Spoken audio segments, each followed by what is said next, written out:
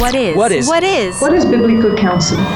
Biblical counseling will grow you from brokenness to wholeness. The light bulbs are going off in my head. This is like deep. I just haven't thought of it that way. It's mind-blowing to me. I don't know if I've ever had anybody put it that plainly to me before. All this time I've been going to church, this never resonated with me.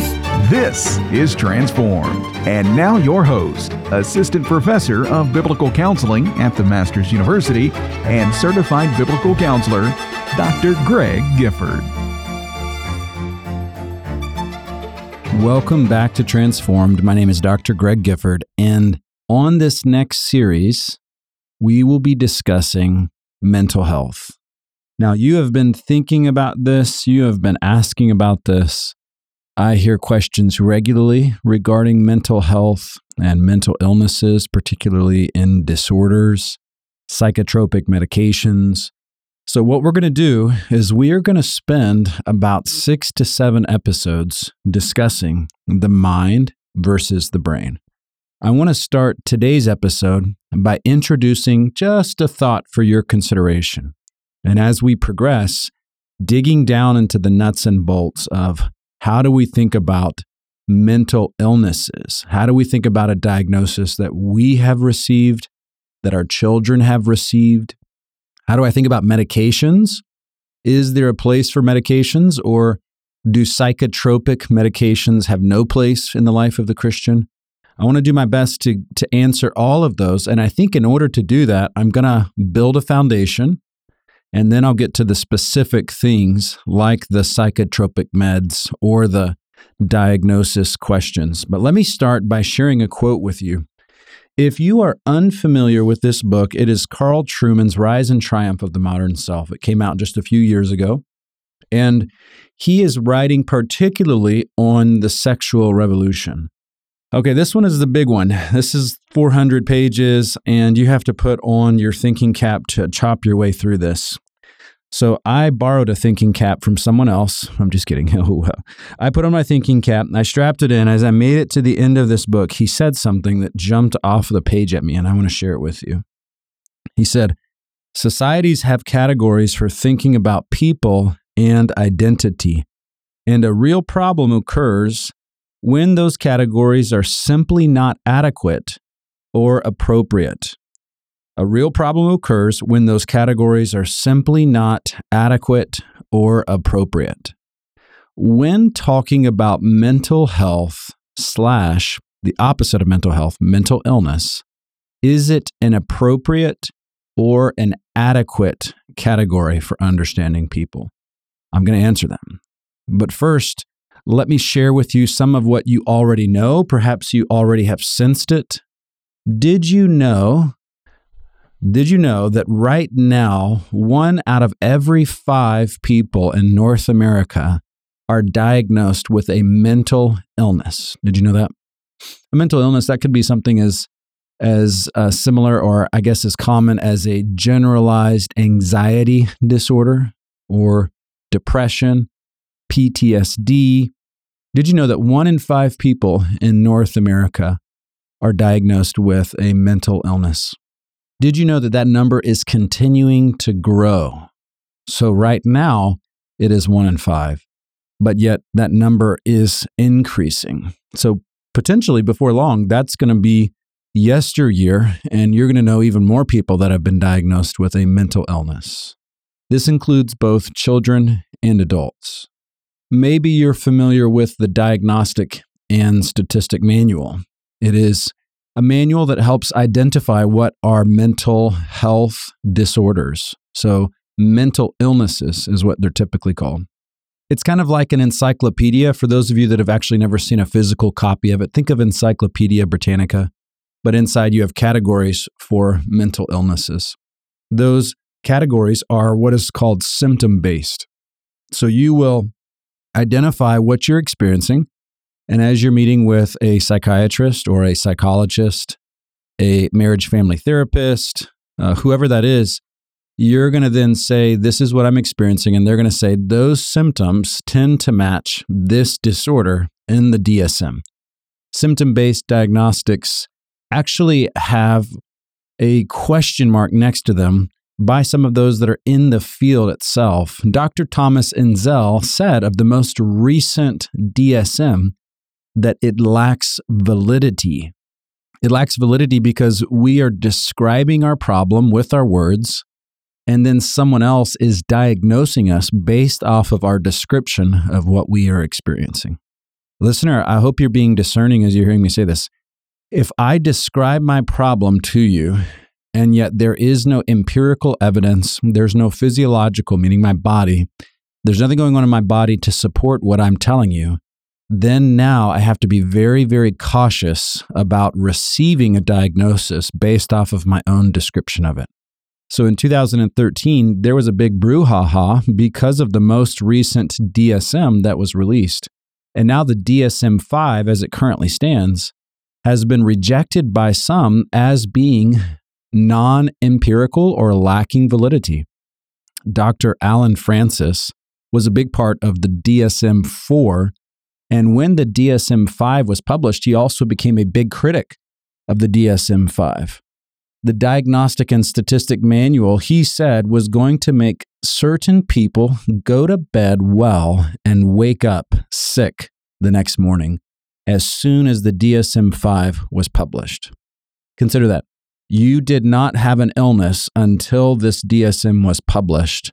And when you wake up, you now have an illness. Why do you have an illness? Because the DSM says you do. How does the DSM know you do? Based off of symptoms that you describe that a psychiatrist matches to your experience. You can Google some of his work. I would encourage you to. Alan Francis's work.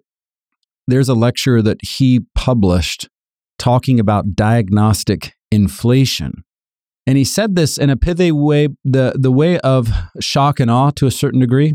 Remember, this is the Duke Professor Emeritus. This is psychiatrist himself. He's not an enemy. And to my knowledge, Dr. Francis is not a Christian. So there's nothing that he's trying to prove for a Christian here. But rather what he says is, in this lecture of diagnostic inflation, he says our topic is who is sick and who is not.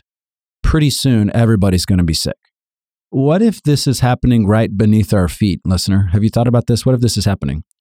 That we are stigmatizing normal behaviors, and now we call them a mental illness. What if grief is actually just a normal response to an abnormal circumstance? Or what if PTSD is a normal response to abnormal circumstances? So when you sense a temptation to be fearful after you hear a noise, smell a smell, your heart rate increases because that's the way you've responded, in times past, and that's how you're responding right now. What if that's actually a normal response to an abnormal circumstance? Is there a such thing as those being an illness, a biological illness? You know, this is hard to say, and I know it's a sensitive topic, but homosexuality was considered a mental illness up until the mid-70s. Where was it considered a mental illness? By the APA in the Diagnostic and Statistics Manual. So that as a mental illness, homosexuality as a mental illness was dropped mid-70s, somewhere around 73, 74. Oh my goodness. So what if we have a group of individuals that are actually diagnosing people based off of what they say, using a seemingly empirical book, a diagnostic criteria like the DSM, and yet there is no empirical proof that you have this illness? Would you say that is an appropriate or an accurate category for understanding people? All right, now, you're hearing this and you're like, Dr. Gifford, where are you going with this? No, I'm hopefully prompting you just a little bit in this opening segment. Have you ever thought about these things? Have you ever thought about them? I want to just prompt you, and hopefully it's a little shocking to hear that everyone's starting to be diagnosed with mental illnesses. The diagnostic criteria for a mental illness is a little fast and loose. Even within the psychiatric community, there is debate about the way that a person is diagnosed.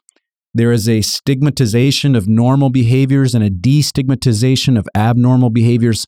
All of that are unfolding right beneath our feet. So that's going to affect the next steps that we begin to take. So as a Christian, Do you receive a mental illness label and accept it point blank? This is where the rubber is going to meet the road. When you are told that your child has a mental illness, do you accept it point blank, or do you, with discernment, seek to understand what is being said in that? This series is here to help you think through that. My goal is not to jettison all mental health and mental illness language. That is not my goal. My goal is to equip you biblically to think about mental health and the converse of mental illness in our modern culture. We are reaching epidemic levels in part because we are not sure what the Bible says about the mind versus the brain. Listener, catch this. Make sure you catch this. If you're scared by the rest of it, here is the thrust and here is the clarifying point. When you understand what the Bible says about the mind and the brain, all of the other things will begin to be solved for you. Labels, potential illnesses, psychotropic medications, thinking about my child's potential mental illness, all of those will be solved when you begin to understand, how does the Bible speak about people? That is the thrust of this series on mind versus brain. So we have to take a break. When we come back for our next segment, I want to show you how we got to this point historically and thoughts about where we're going next. So we'll take a break and be right back.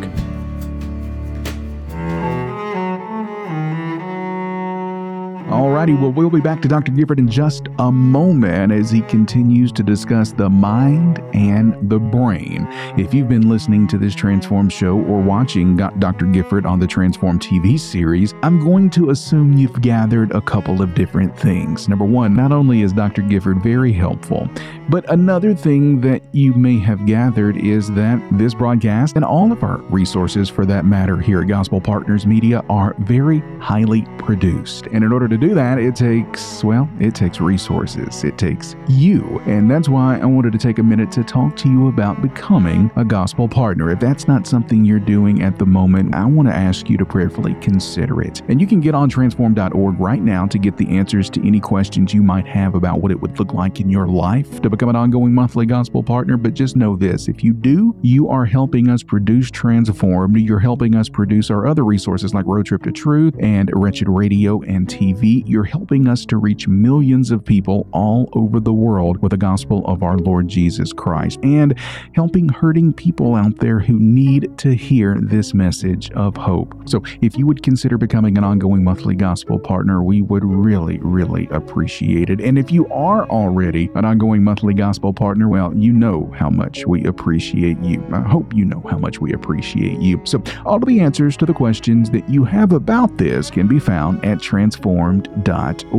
Now, a couple of different resources I want to highlight to you that you'll find in the Transform store when you're visiting and hopping around transform.org. One is Paul Todge's Knowing God's Peace. It's a 31-day devotional, and it walks readers through what the Bible says about experiencing freedom from anxiety. And another thing I want to mention real quick before we get back to Dr. Gifford is that if you've been thinking about becoming a biblical counselor like Dr. Gifford here, well, bless you, because our churches are in dire need of more biblical counselors, and you can get the ball rolling with David Palacios with New Eyes, a robust overview of the theology behind biblical counseling. And you can pick it up right now at transform.org. Now, let's get back to the second half of the show as Dr. Gifford continues his discussion on the mind and the brain. This is Transformed. Welcome back to Transformed. The world's definition of beauty is simply not found in the Bible. Instead, the Bible informs us that true beauty is defined not by this world, but by God Himself. And now your host, Dr. Greg Gifford. Jimmy, thanks for doing such a great job for us and equipping us with great resources. I hope you have the chance to look up transformed.org, see our bookstore, see the resources. Honestly, those are a great tool, and maybe you yourself don't need that, but someone else would benefit by just learning what tools and resources are out there. Yes, that would be great. Go check out Transformed. Now, back to our subject at hand, mind versus brain. So let me give you just a brief historical overview And I try to save historical overviews for other episodes, and I find that this is important just for the sake of helping you know how we got here. I want to describe how we got here with mental health, mental illness. So, Clifford Whittingham Beers is really the father of the mental health, which is known as the mental hygiene movement. He lived at the end of the 19th into the 20th century. He was an educated man, educated at Yale in accounting, and actually worked in New York City for a period where he was an accountant. As he was reaching just kind of a personal crisis, he thought it best to step away from his job and then to go back home for a little bit. And as he goes back home, the idea was rest and recuperation so he could get back to work. But his condition worsened. He's staying at home with his parents, and his mom functionally became his caretaker. He had other siblings, but as he's at home, he begins to become delusional. He begins to become fearful and paranoid. And in between visits to his third story or third floor room, he began to think, I'm sick of this. I'm going to take my own life. So one day he strategically times it that his mom comes and visits. She leaves the room and he goes to the window and jumps. At the last minute, he gets scared. He grabs the windowsill and he hangs there for just a moment before letting go and dropping 3 stories. As you can imagine, he broke his legs. There was multiple damages, but what that was interpreted as is what it was, which is an attempt to take his own life. That led to a bout of going to insane asylums. Now, if you're unaware of insane asylums at the beginning of the 20th century, just think of solitary confinement in a prison or a jail. An insane asylum during this time meant functionally that your human rights were gone, that you were seen as crazy and potentially a menace to society. So what Beers faced over the next 3 to 4 years was just awful, honestly. He was transferred between different insane asylums within Connecticut. And how do you prove you're not insane when you're called insane? I'm not insane, you're insane. See, you're denying it.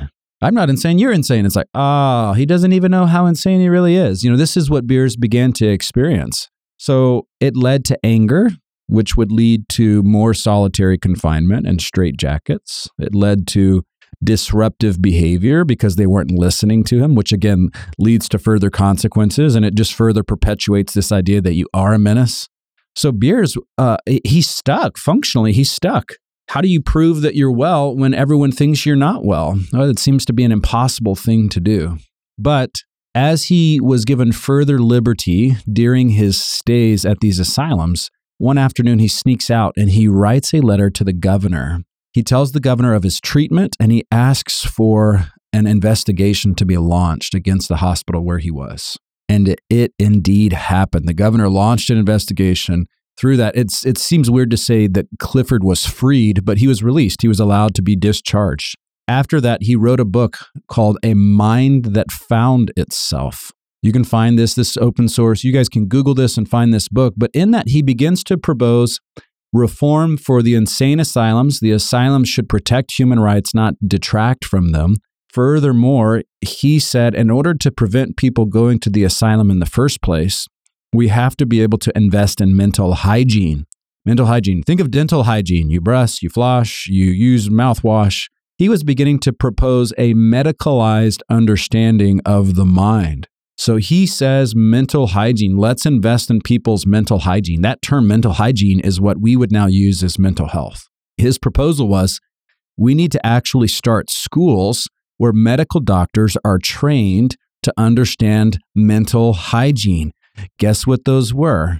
Psychiatry. His evidence was that Europe's already doing this. America needs to do this as well. So through his efforts to bring about reform to the insane asylums, he helps solidify psychiatry's place in the United States. Now you train as a medical doctor. You even get state licensed and board certified to become a psychiatrist. And yet the medical doctor known as the psychiatrist is actually completely focused on the inner person.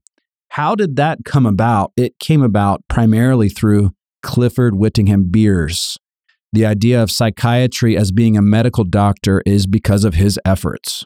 So now mental hygiene is seen as this medical thing by medical doctors where you are treated. So you fast forward to our current age and you think that's exactly right. Like you go and you meet with the psychiatrist is going to use the DSM. The DSM is the grouping of symptom-based labels to help you understand. And now potentially the psychiatrist is even going to prescribe you medication based off of what you are verbally telling them. Where did that come from? Clifford Whittingham Beers is the one that helped initiate that in the United States. A couple of other things that have contributed to it, and I've done different lectures across the states.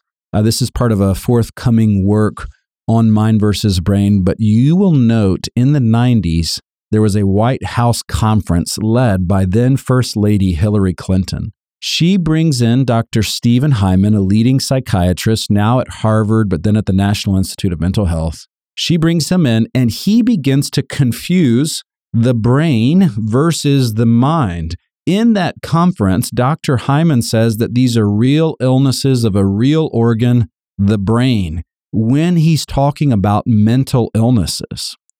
What Clifford Whittingham Beers did was bring in this era of we are going to treat the mind like it's the brain and the brain like it is the mind.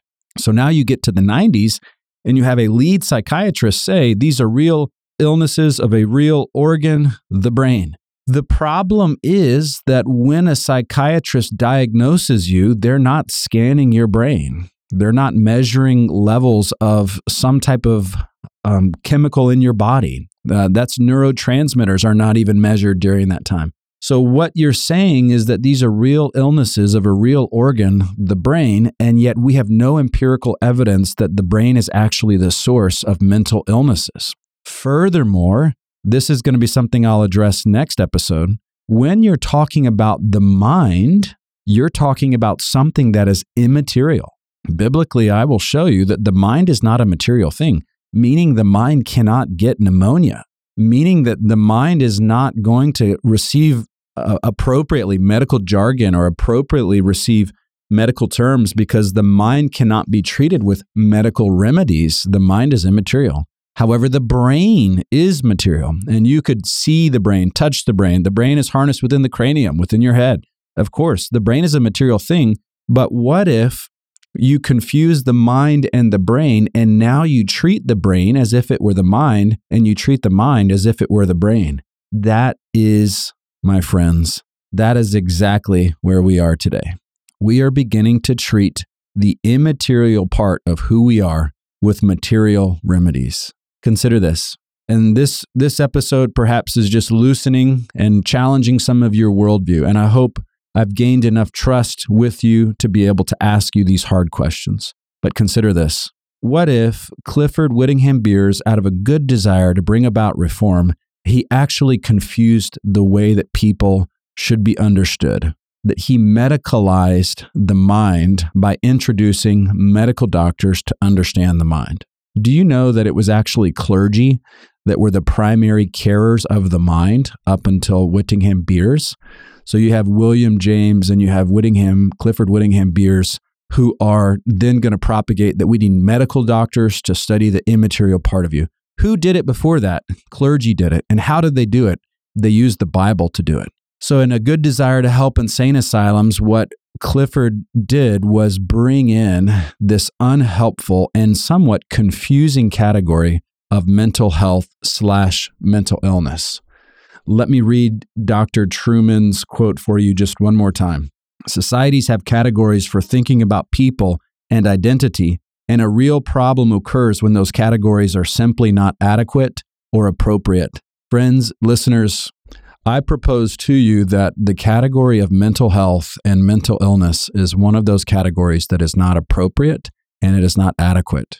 And I hope to show you in our next episode that the Bible differentiates between your mind and your brain. So this is great hope. This brings us great hope. The Bible clarifies the way that I should understand people. So here's the cliffhanger. You have to join me next episode to pick up with this thought. So let me pray. I'm going to pray that God would give you a level of openness and discernment. I want to help you think through the labels that you have been given. I want to help you think through the labels, that your children have been given. And I don't want to jettison all of them, but I do want you to promote a biblical understanding of people which will bless you and bless your children in the end. So let me pray. Lord, there are many people that are going to hear this episode and think, what about my label? And I pray for them to start. Help them to see what your word says, and by your grace to begin to think your word has answers about their mental illness and their diagnosis. Lord, help all of us to trust what your word says and to look to your word, especially when we're clarifying things like the way that we should understand ourselves. So give us all humility to submit ourselves to the word in the end, and may you give me the grace to teach your word accurately as we work through this series, I pray. In Jesus' name, amen. This has been Transformed with Dr. Greg Gifford, a production of Gospel Partners Media. Our website, of course, is transformed.org, and it is your central hub for finding in-depth information on all things Transformed. If you've enjoyed Transformed with Dr. Greg Gifford, consider subscribing and sharing with your friends and church family. Also, would you prayerfully consider joining this labor of love by becoming an ongoing monthly Gospel Partner? And until next time, go serve your King.